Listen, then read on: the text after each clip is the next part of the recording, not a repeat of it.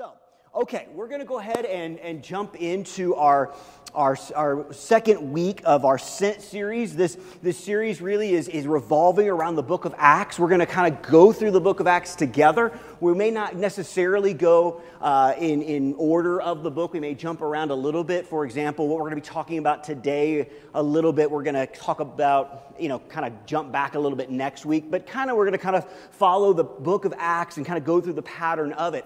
And last week, we kind of started our series. We talked about the church being the ecclesia, which is basically this concept that the church is not a place, it's not a product, but it's a people. And it kind of in that idea or that thought, I don't know if you remember this, and I've been thinking about it like all week, trying to remember exactly how this went. But I am getting older, and things that took place when I was a child are becoming less and less easy to remember. I don't know if you're feeling that as well, but I think you'll maybe remember this, and I may do it wrong because it does have motions involved in it. So you're going to have to help me because maybe some of you that have maybe small children will know this better than I am. But here's what I'd like you to do if you will do this with me, and I know it's going to be hard and you have to be brave, but trust me, I'm the one on camera. No one else can see you, okay? So if I'm going to do this and get this out in front of the world where they can make fun of me in 20 years, you can do this where no one will ever remember except your spouse or people in this church who love you and will accept you even if you're weird. Okay, here we go. So what I want you to do is I want you to take your fingers, I want you to put them like this. I'm waiting for everyone. Oh man, yes. Crowd participation, okay? See if you remember this, okay? Let's see how does this work. This is the church. This is the steeple. Open the doors and see all the people. Is that right? Did I do that kind of right? Yeah. Okay. Now, here's what I want to explain to you. You have just, in God's house, committed heresy. Okay? Isn't that easy how quickly that can happen? Because this is not really the truth.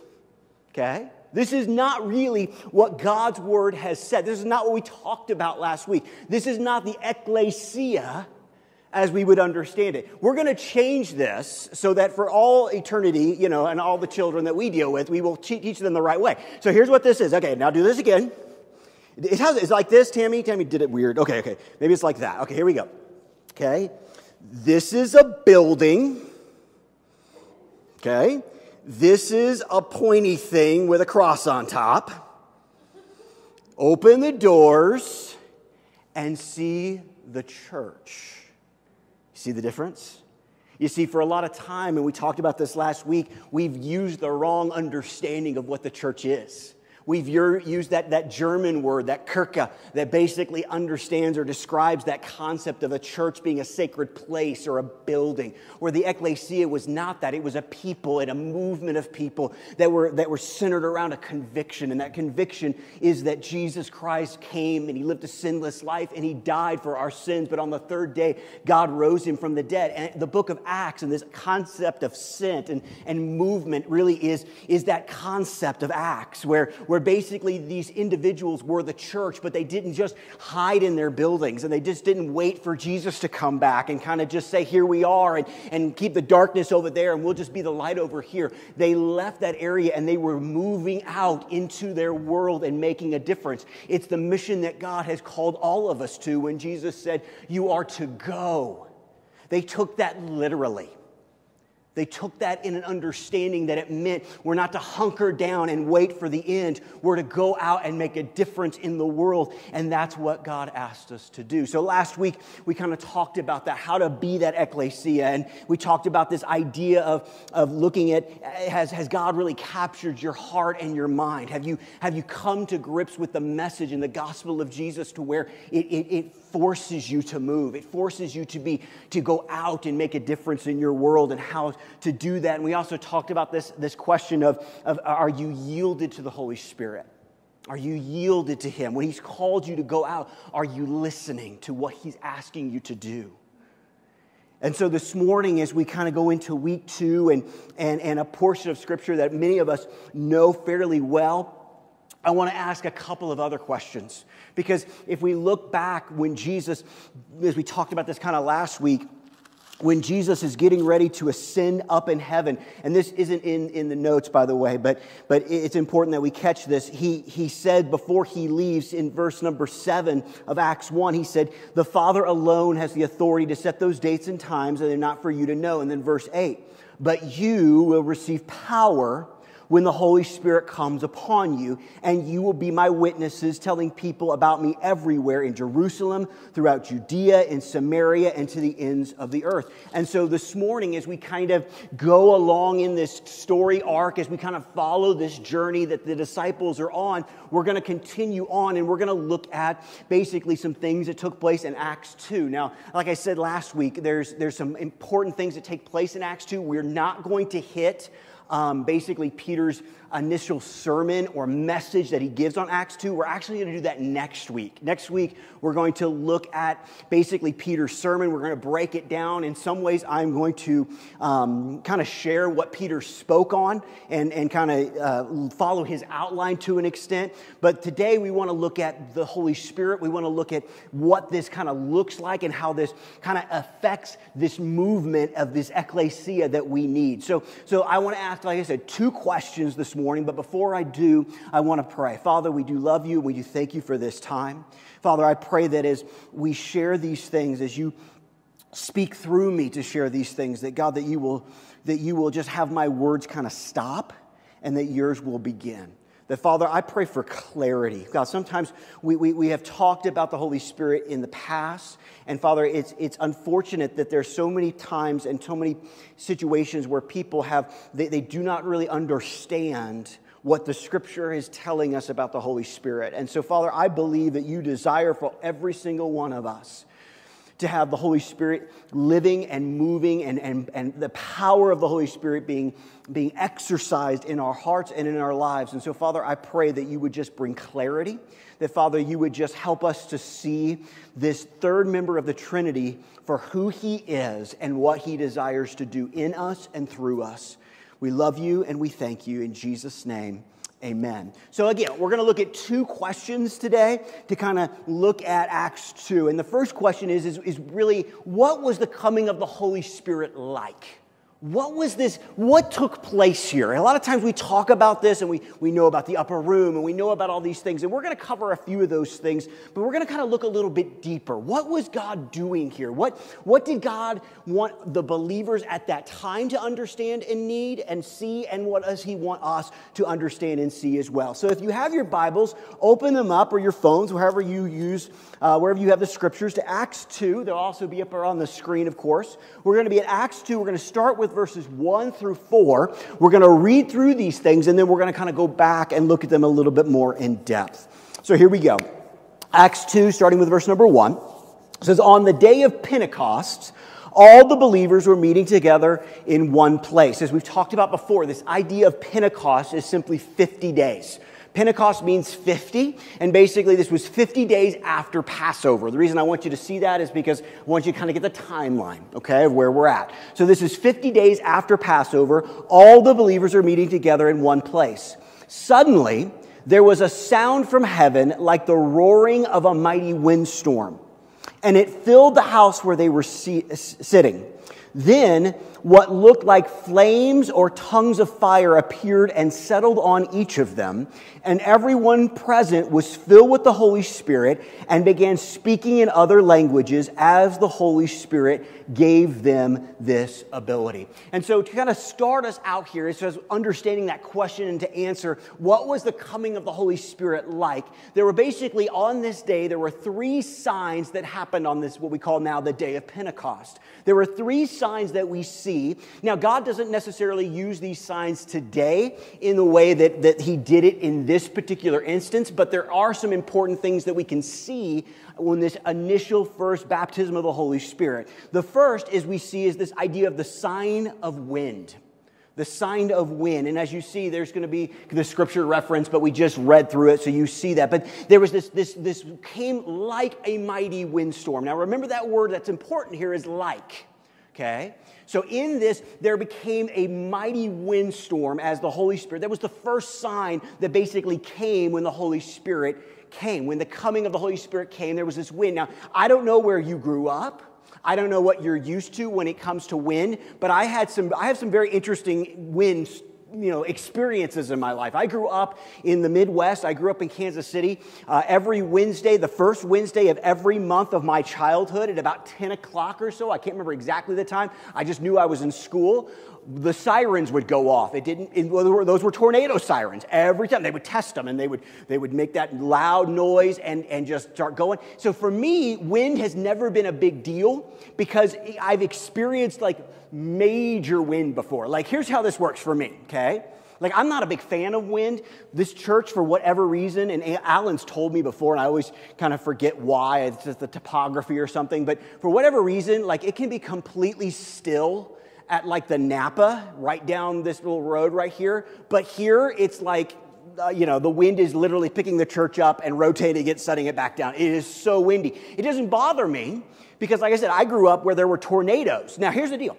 If I walk outside and I look up and the sky gets this like shade of green, okay, and everything that was really, really blowing and really, really violent all of a sudden gets really, really still, at that moment, I go to the basement, okay? Before that, I'm fine, okay? So I understand that. And then plus, I spent some time in the Chicago area, and they call that the Windy City, not because it's a catchy name. Like, that wind coming off of, I believe, Lake Michigan, I mean, it's unbelievable. I mean, you can literally be walking, and it's like you're struggling to move because the wind is so powerful. I believe that's what this idea of the Holy Spirit in that first sign was. There was a power here. It was not necessarily where their hair was going all over the place, but there was just this sense of power that was present when the Holy Spirit came. And so it came in like this type of windstorm. Now, here's the deal. Maybe we're going to find out one day, yeah, their hair was going crazy.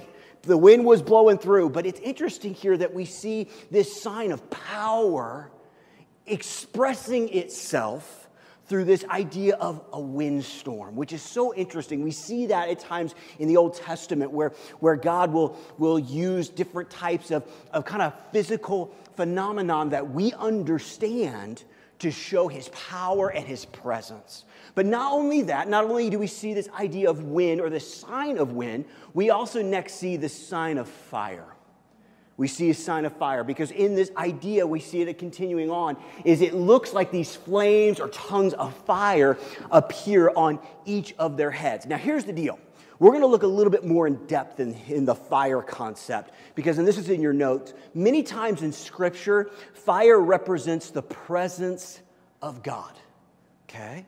A lot of times in Scripture, the fire represents the presence of God. If you look back into the Old Testament, in Exodus 3, we see the story of the burning bush. We see the concept of Moses having an experience with God, an encounter with God. And what's he see? He sees a bush that's on fire, but it's not burning up. And so he approaches it, and God speaks out of that burning bush. And what's he say? He says, you need to take off your sandals. You are standing on holy ground. What made the ground holy was not the fact that a miracle was taking place. It was God's presence was there. And so fire a lot of times has represented that concept of that. In Exodus 13, after we've experienced the exodus from Egypt, how does God lead his people? By day, a fire, a cloud, or a pillar of fire. Basically, by night, helps them to know where to go. It is a visible sign of God's presence. Even in Genesis 15, we see God as he is basically giving Abraham the covenant at the very beginning. And if you look at this story, it's kind of an interesting story. God appears to him as basically like a flaming torch that goes around. But it all represents this idea of God's presence. God desires this. Now, what's interesting about this is in a lot of stories that you see, not only does fire represent kind of this presence of God, but it also kind of represents this separation from God. God uses fire at times in some of these stories as kind of a way to bring forth judgment. And basically Moses can only approach so close to this bush and all these types of things. It's almost like a separator in some ways. So it's yes, God's presence is there. Yes, we can see it. Yes, we can even in some ways feel it to an extent because we can kind of feel that flame or that closeness. But at the same time, there's still separation. There's still a distance between God's presence and us. And what I love in this story is, where does the fire reside? The fire doesn't reside apart from them. It literally resides on them. Tongues of fire basically come and sit on them. Isn't that a beautiful picture now? Because here's the thing. We see this picture with Jesus' death, burial, and resurrection when the temple curtain is torn. We see that God now can be among his people because of what Jesus has done. But now God takes it one step further and says, listen, not only am I going to be here, not only can you abide, but I will abide in you, on you. My presence will be a part of who you are. And that is so beautiful. And I love that our God listen, if you ever have that lie that the enemy gives you that says God is far away, you need to come and you need to read this portion of Scripture. No. God's Holy Spirit is dwelling in me. Go back to elementary school or kindergarten or Sunday school is really what I meant to say. What do we say? What do we learn? How do we teach children? We ask Jesus into our hearts. You are the temple of the Holy Spirit. God dwells in you. And we see that with this concept of this fire that is now basically sitting and hovering over them. There's a pastor, his name's Tim Keller. He made the comment once, he said, we need to understand as Christians today that we are, he said something basically, this isn't quote for quote, or word for word, but he basically said, you need to understand something. As Christians today, you have now turned into the burning bush.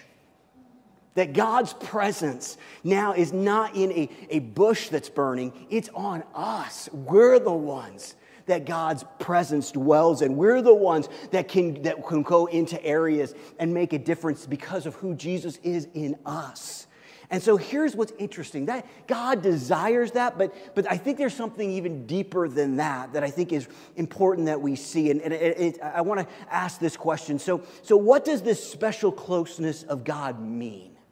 Like, that was great and that was fine, but is there something even deeper that God's presence wants to do in us and through us and help us understand? And to find that, I think we need to go back to Matthew. Look at Jesus' life. In Matthew 3, Jesus is gone and he is gone to John the Baptist and he's basically said, I want to be baptized. John the Baptist has said, no, listen, dude, if anybody should be baptized in somebody, you should be baptized in me. And Jesus says, no, this is good. You need to do this.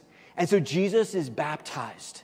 John baptizes him in the river. And basically, that's kind of, as he comes out of the river, this is where we kind of pick up the story here in Matthew 3. So in Matthew 3, it says this, after his baptism, as Jesus came up out of the water, now look here, the heavens were open, and he saw the Spirit of God descending like a dove and settling on him. And a voice from heaven said, this is my dearly loved Son, who brings me great joy. This is my beloved Son. So what's this story look like? How can we put some muscle on the bones? Jesus has just been baptized. He is coming up out of the water. He's soaked, obviously. He's completely drenched. And the Holy Spirit descends on Jesus. And God speaks over him. Jesus is getting ready to begin his ministry. He's getting ready to really kind of go forth with some of the things that God's called him to do, knowing that the ultimate outcome is going to be his death. And as that happens, God begins to speak over him. And it's interesting what he says about him. He doesn't say, man, he's a good person. He says, this is my Son, deeply loved, dearly loved. Listen to him, hear him. But basically, God affirms his Son. He helps him to know who he is. There is a confirmation that takes place here. When the Holy Spirit comes, I believe that God wants to bring forth a confirmation of who you are in him. More than just, I'm just a person, or hey, I'm not good enough for that. Basically, he's saying, listen, I am allowing you to understand your identity. I'm allowing you to understand that I desire to be close with you and desire to share what I desire to the world to know about me through you. Listen, it's in your notes. The Holy Spirit gives us the ultimate confidence that we have been adopted into the family of God and that we are dearly loved. One of the things I have learned over the last, 10 years of ministry is how many people in the church and out of the church have a hard time with the concept of identity. Who we are becomes so hard for some people to understand and get. And we need to understand that one of the reasons the Holy Spirit has come, one of the reasons why this fire and this presence has come is God desires in us to understand that we have been adopted into God's family, that we are dearly loved by Him. Even when we mess up, even when we don't do things correctly, there is still a welcoming into God's family. Look what it says in Romans 8:16. In Romans 8:16, it says this, for the Spirit joins with our spirit to affirm that we are God's children.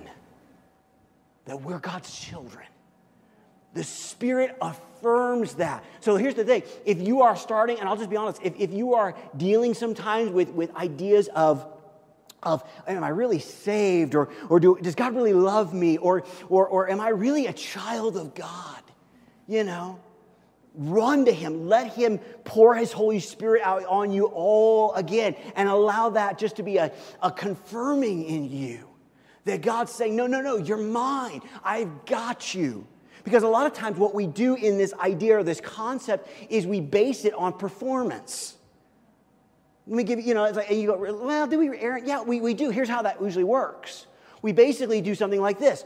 If I have been good or if things are going well, then God loves me, I'm accepted, and I'm His son or daughter. But when things go poorly, or when things aren't going well, what do we tend to do? We tend to go, I must not be loved, I must not be cared for, I must have done something wrong, God must be angry with me. Even in that concept, we're basing God's love and acceptance on our performance or our circumstances, where God says, no. The Holy Spirit has come in a lot of ways to do lots of things, but also to help us understand that we have been adopted into God's family. There's that fire and that closeness. The third one is the sign of tongues. The sign of tongues. Now, let's break this down a little bit because let's be honest, this is a lot of times where we've talked about this before, so I'm not going to belabor it a lot, but we do need to talk about this because in this concept, we need to look at a couple of things. We need to point out a couple of things about what has taken place here, okay? In this situation, number one, they were speaking in other languages, okay? That's what the Scripture has told us. Now, we're going to break this down very quickly. But if you have more questions, please come talk to me about it. We don't have time to get into it today because this is not the main thrust of the message. But if you have questions, which there usually are, come talk to me about these things, okay? But what we do understand here is when we break down the original Greek, we do see something interesting. We not only see this idea of other languages, but we also see this concept of Spirit enablement to do that. Now, we are going to talk about that in just a second, but these basically, the Greek word here is basically for spiritual utterances, okay? So in that concept, we do see that they're speaking other languages in the concept of, as we're going to see later on, basically languages that people could understand in their own tongue.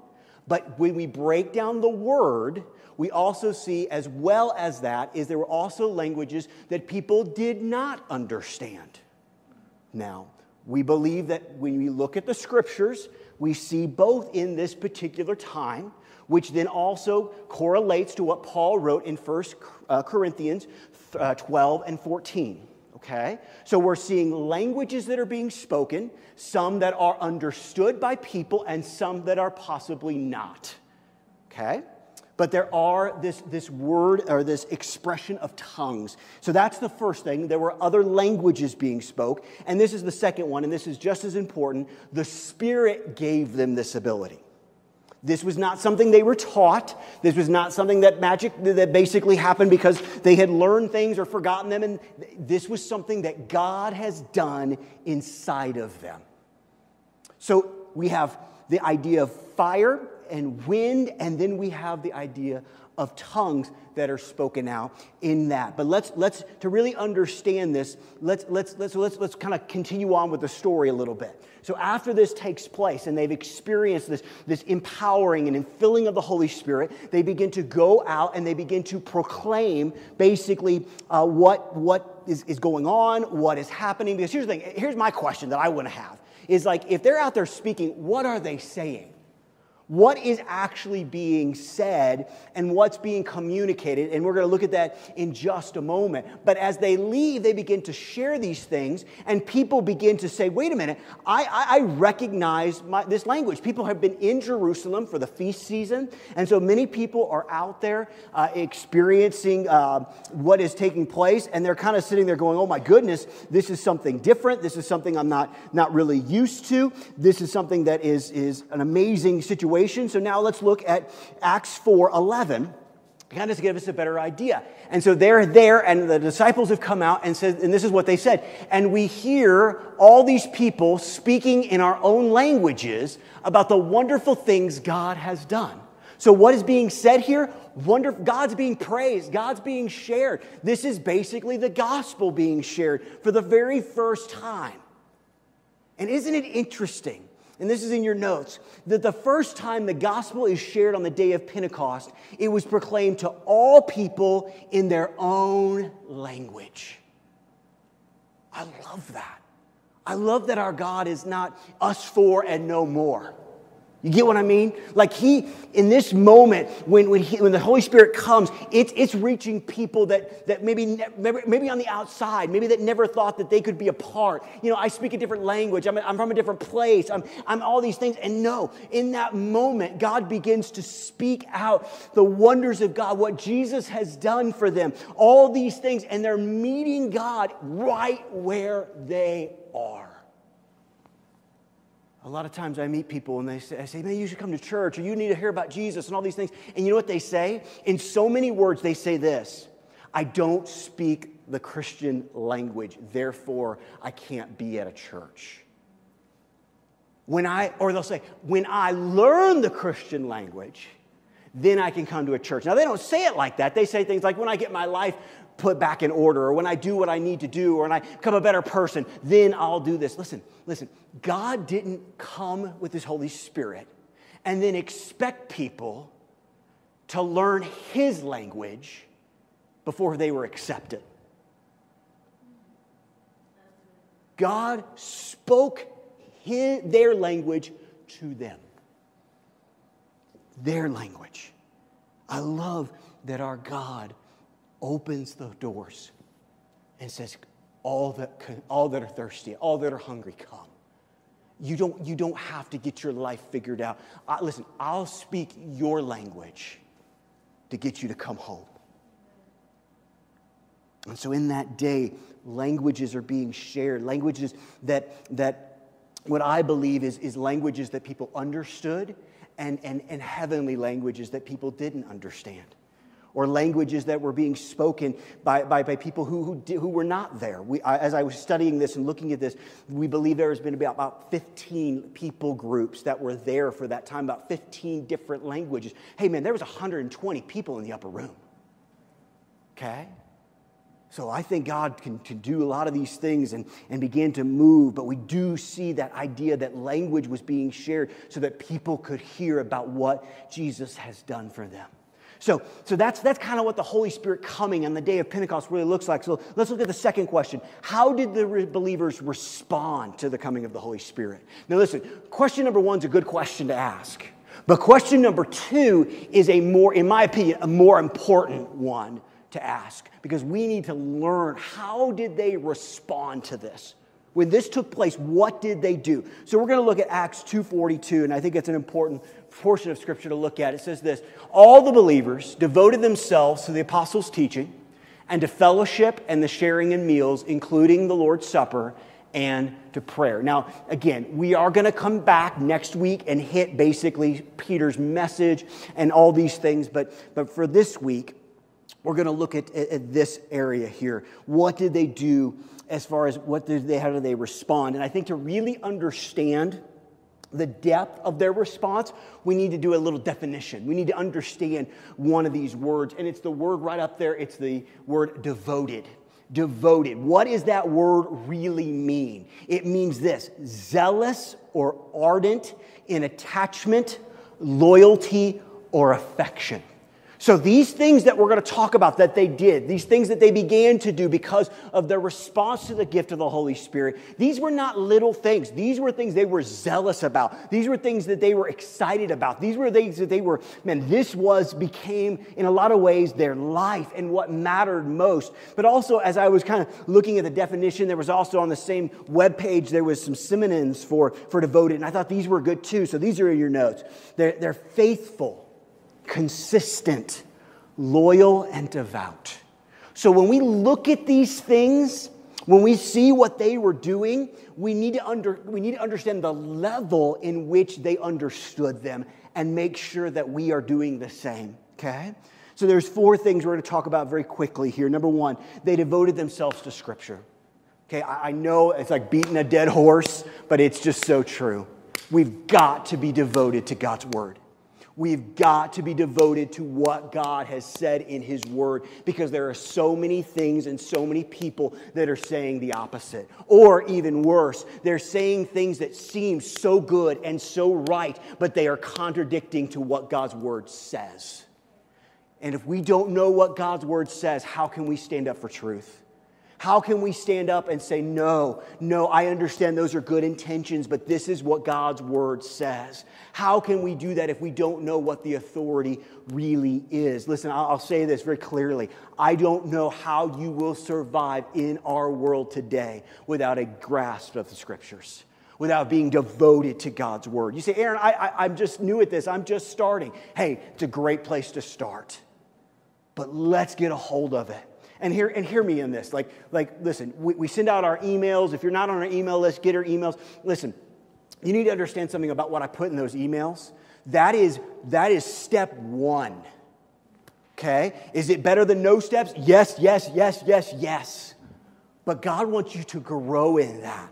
God wants you to, listen, here's how this works for me. And I always say, good morning, or you're probably getting this in the morning because I know they come early in the morning. I don't know when you're reading them. But I want that to be just basically like a light brunch or a little bit of breakfast before you really get into God's Word for that day. And if you want to use the Scripture that we've used or look at, sometimes I'll put extra Scripture in there, then you can kind of see other things, go to there. But it needs to be a greater hunger and devotion to God's Word. And when the Holy Spirit came, they responded to that. Number 2, they devoted themselves to each other. They devoted themselves to each other. Okay? We're not in this alone. We shouldn't be here trying to do this alone. We were never created to do it alone. And I love that when the Holy Spirit came, there was a brand new devotion to each other. Now you say, isn't that great? Isn't that wonderful? Yes, but let's remember who we're talking about here. These were guys that followed Jesus, that argued a lot, that had problems with each other, that had issues. Here's John and James. Can we sit at your right hand? And Peter's like, hey, whoa, what do you mean? I'm Peter. I'm doing this or that. They had issues and struggles, but they still were devoted to each other. Listen, the Holy Spirit coming didn't make them not have issues with each other. We have it recorded in Scripture where they still had some problems and some issues with each other. But listen, when you are devoted to somebody, you overlook the differences and you begin to say, I will love you in spite of them. That's being devoted. That's being devoted. And they were devoted to each other. Number 3, they devoted themselves to God's presence. They said, you know what? I want to be where you are, Father. Now, here's what's great about that. They weren't devoted to a place or a product. They were devoted to a presence. And because of what God had done through Jesus, they could experience that presence at any moment, at any time, because God was always with them. The issue becomes for them and us, do we realize it? Do we live in the presence of God, in a knowledge of it? Do we understand that God has never left us, that God is with us? And so do we live our lives in that way? Not just the head knowledge of God's presence, but a deep, deep, abiding presence, knowing that God is never going to leave us, that He's always with us, no matter our performance, no matter our situations. Number 4, they devoted themselves to prayer. They devoted themselves to prayer. Listen, I know when you talk about Bible and prayer, these are the ABCs of faith, but listen, they are so important. How's your prayer life? Like how does that work for you? Because listen, wherever it's at, God wants to take you to a new level. You say, well, Aaron, I kind of don't pray very often. Okay, well, God wants to take you someplace new. God wants to take you, well, Aaron, I pray 3 hours a day. Good. God wants you to pray. God's going to take you to a new level of praying 4. You know what I mean? We'll never reach a place where our prayer life has arrived. We can always get closer with Him, and we do that in His Word, but also in prayer. Just being with Him. I love those stories because they're so telling and they're so vital, where Jesus basically, remember, He's got like 3 years. Okay, Jesus is on the clock, if this makes sense.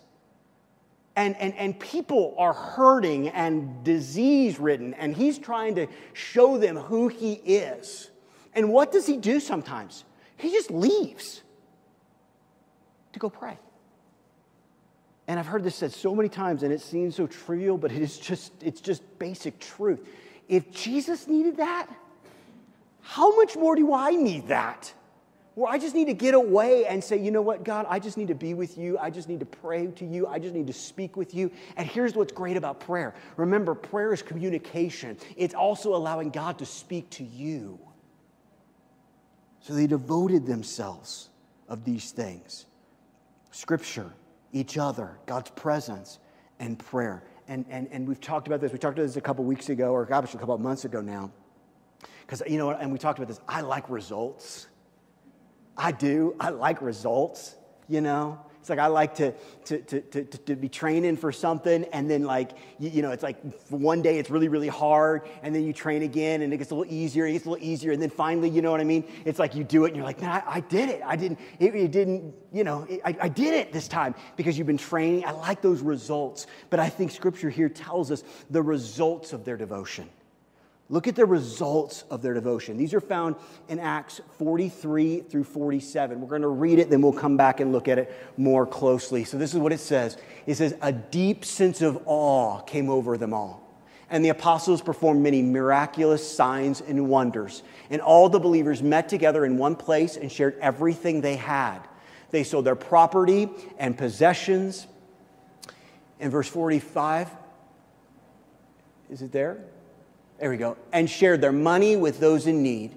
They worshiped together at the temple each day, met in homes for the Lord's Supper, and shared their meals with great joy and generosity, all while praising God and enjoying the goodwill of all the people. And each day the Lord added to their fellowship those who were being saved. Let's look at this. Let's break it down. Let's look at the results.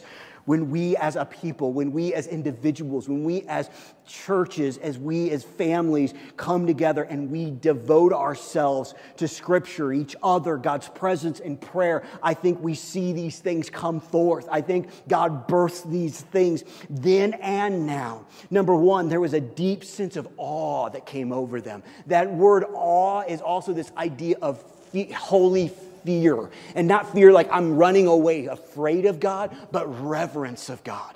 This idea of, man, God is so big and God is so mighty and God is so strong. Listen, hear me here. I believe the church today needs a new sense of the awe of God. Like, we get Jesus as our friend, and he's a friend that sticks closer than a brother, and all those things, and that is so true. But I think we need to also have this, like, God, you got this.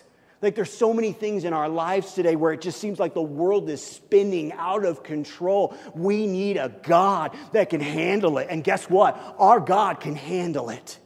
He is strong and mighty and powerful and good. And we can sit in awe, this reverence of that. And when the Spirit came and they began to do these things, listen, they had just a new sense of this. Like, man, my God is big. Man, my God is strong. When we were kids, what did we sing? Remember the song? My God is so big, so strong and so mighty. There's nothing that my God cannot do. What are we teaching our children? We're teaching them that our God is awesome. Our God is awesome. He's awesome. And we can look at Him and know that He's got our lives in His hands. Why? Because our God is so big. He's so strong and so mighty. And so this awe came over them. Number 2, miracles took place. Miracles took place. Big ones, I know, and small ones. Things began to happen through those individuals. Listen, I want those things to take place in our family as well.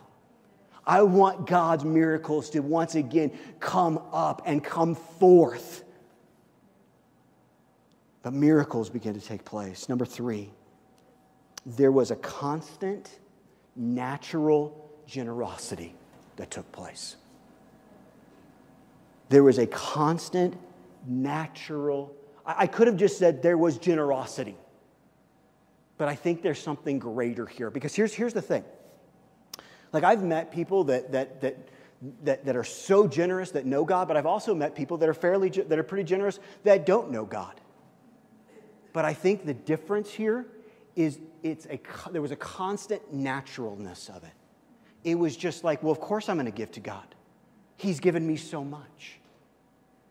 You ever met a kid and you talk about things and it's just like, you think it's so complicated in our, adult mind, and you talk to them and they're like, well, yeah, of course. You ever done that? Please do that. Find a child, talk to them, and learn those things. You know one thing I've learned about my son?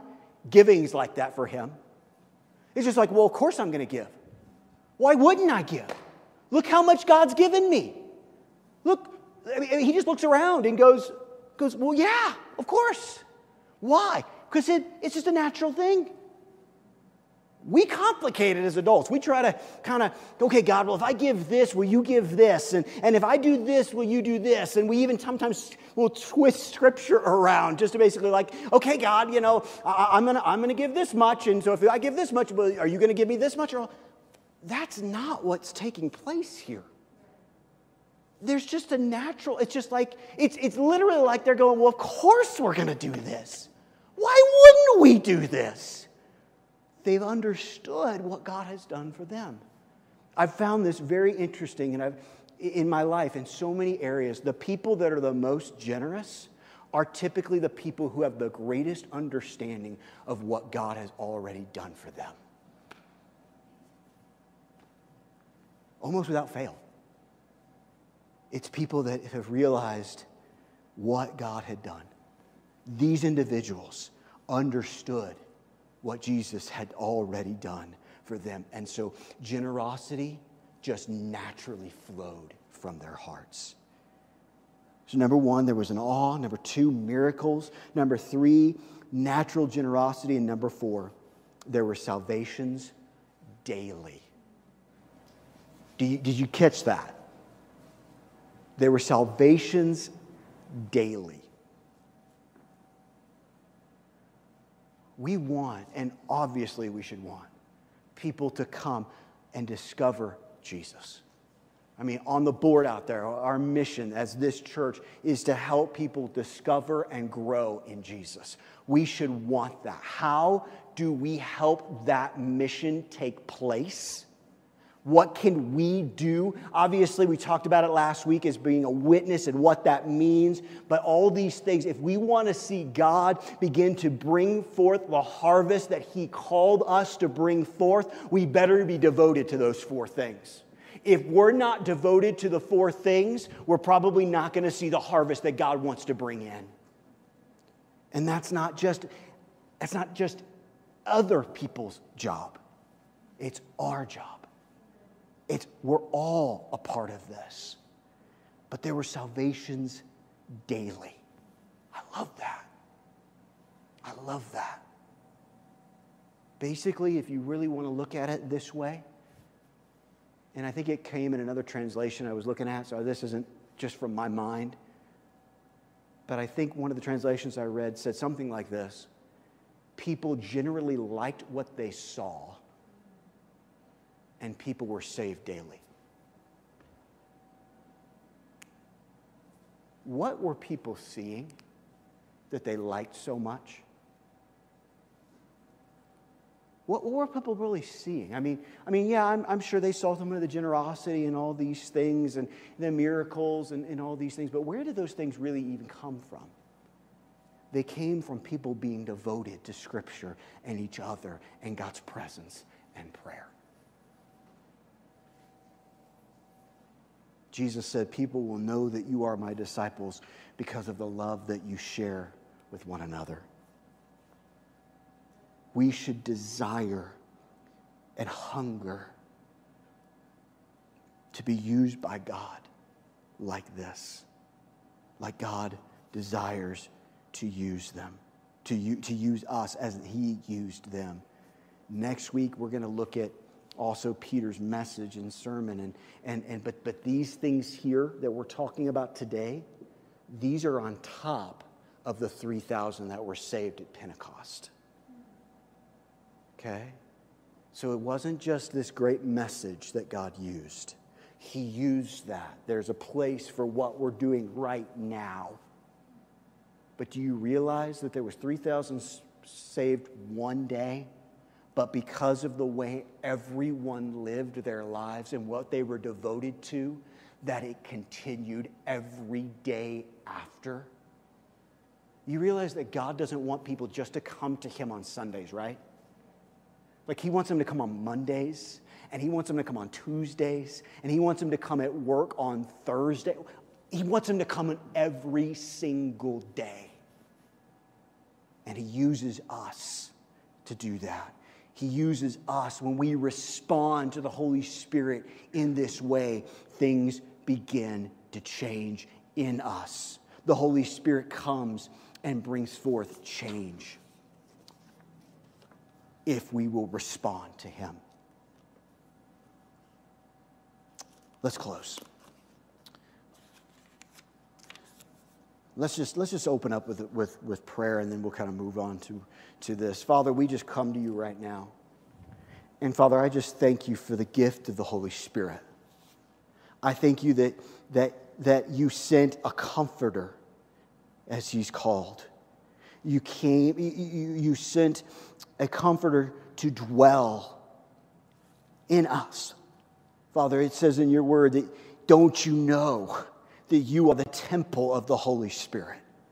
He dwells, just like that fire and that presence that came on that day.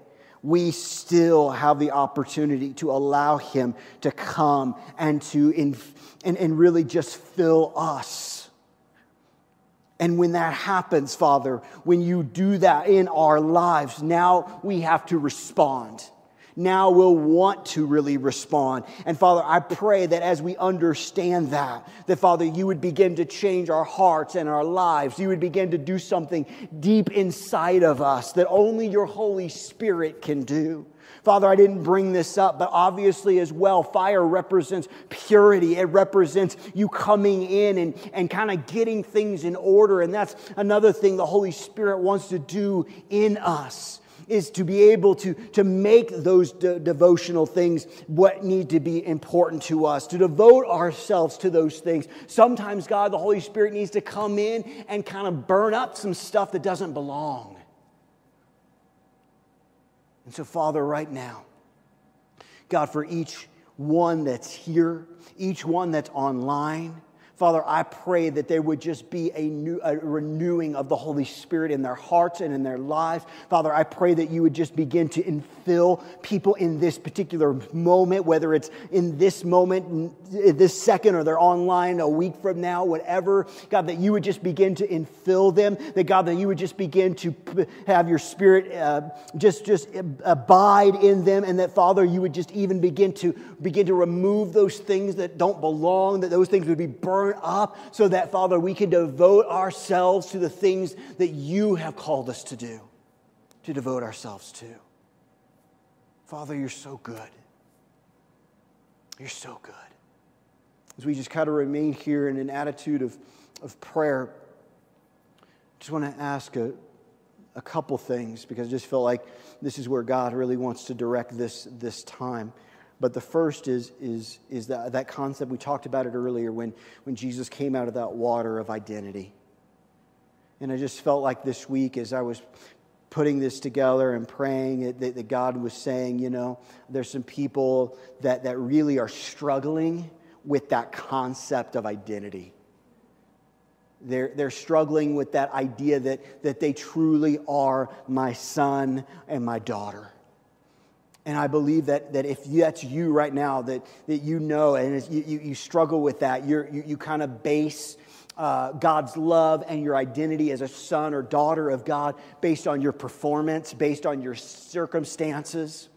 And God would want you to understand and know that, listen, you are accepted, you are adopted, you are a son or a daughter of God. And he's not going to renege on that. He's not going to say, you know what, you're not perfect. You know, none of us are. We're still being transformed. We're still being restored. But one thing that we can know, one thing that we can hold on to is that our sins are forgiven. And that even though we mess up and even though we still sometimes don't do it right, we have been adopted into God's family. That he loves us. And the Holy Spirit desires in this moment to confirm and affirm that in your heart, if you'll let him. He wants to confirm it again. And sometimes it's so easy to forget who we are. And so if that's you this morning, God's speaking, I believe God's speaking directly to your heart to help you to understand that you are his. You are his. He loves you with an everlasting love. And he looks at you and he doesn't see your failures. He doesn't see your past. He looks through the blood of Jesus and he sees his child. And he loves you. Don't listen to the lies of the enemy that say your sonship or daughtership is based on your performance. It's based on the sacrifice of Jesus and your acceptance of that. So if that's you, just call out to him. Let him confirm it again. Let him show you again who you really are. Thank you, Jesus. Thank you, God. You're so good. Just confirm that through your Holy Spirit, God. And then the other thing is, how are you responding to what God has done through his Holy Spirit, through what he's done for you, through Jesus? How are you responding? Here's the question. What are you really devoted to? What are you really committed to? You know, I don't know if I'm sure you've heard something like this. I've experienced it, you know, where people have come to me and talked to me, and, you know, usually it's a young lady, but, you know, it can be either or, but basically it's a situation where it happened to me in college. Right? It's a girl that was a friend, she came to me and she was really interested in marrying this guy. And she came to me and she said, you know, I love him, but he just, and she made this comment. She said, you know what? I think he has commitment issues. You ever heard that? Commitment issues. And I just looked at her and I tried to do this as loving as I could. I probably failed. I'm just going to be honest with you. But I looked at her and I said, you know, I used her name. I said, he doesn't have commitment issues. He just has commitment issues with you. We're all committed to something. We love to blame, I have commitment issues. I can't be committed to this or that. No. We're all very good at commitment. We just don't always choose the right thing to be committed to. You get it? And today, I believe through His Holy Spirit, God wants us to once again realize that maybe we're not committed to the right stuff. And to once again devote ourselves to His Word and to each other and God's presence and to prayer. You do not have a commitment issue.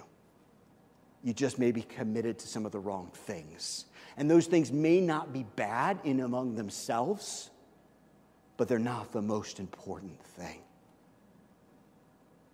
And so I just want to pray over you that as you pray and as you ask the Father, do you have some commitment issues this morning? Meaning, you're committed to some of the wrong things, and instead, you need to respond to the Holy Spirit in a way that says, basically, I want to see miracles happen. I want to see people come to know the Lord daily. I want to have a life of joy and generosity and all these things. But to get there, we got to be devoted to the right stuff. And the Holy Spirit wants to show us those things. So whether it's the first thing, whether it's with identity, or it's the second with commitment. As I pray, I just ask that you would just call out to your Father and just ask Him, where in my life do I need to have the Holy Spirit rearrange some things? Where in my life do I need to have some things maybe burnt up or get my focus where it belongs so that I can see some results of what God really wants to do in me and through me. So, Father, we come to you right now. And, Father, whether it's commitment type of issues or devotion type of issues or whether it's identity, Father, I pray that you would just come, you would just minister, you would just begin to work in the hearts and the lives of every individual that's here, every individual that's online, and that, Father, that we would once again begin to understand what you want to show us about who you are, about the fact that we're your son or your daughter, and also areas that maybe we need to do some rearranging a little bit. Maybe we need to once again devote ourselves to prayer, devote ourselves to each other. Whatever that may be, God, you know, and God, I pray that you would speak and that, Father, those that have ears to listen would hear and obey and make adjustments in their lives where you need them to do that. Father, I know in my own life, I need to make some adjustments. I need to once again become more devoted to certain areas. And so, Father, I need your help in my life to do those things. But Father, I know that when I come to you and I ask for help, you are faithful and you are good and you come to my rescue to help me. So Father, we love you and we thank you that you love us so much that you do these things when we come to you and ask. Help us. We love you and we thank you. In Jesus' name, amen. Amen. Wow. Thank you, Father. Well, listen, thank you so much for being here. Again, for those that are here and online, happy Mom's Day, happy Grandma's Day, happy Aunt Day, happy Women's Day, whatever you want to call it, but happy to you because we love you, we appreciate you, we're so thankful that you're in our lives. And we just could not imagine our lives without you. So ladies, I hope that you have a wonderful day, and I hope that you just really feel blessed and respected and just loved on like you haven't in a long time, because we do love you so much. And those that are online, obviously, we hope to see you soon. We hope that you're doing well. We're going to just I just hope this is just a great day for everybody. Have a great week, and we'll see you next week.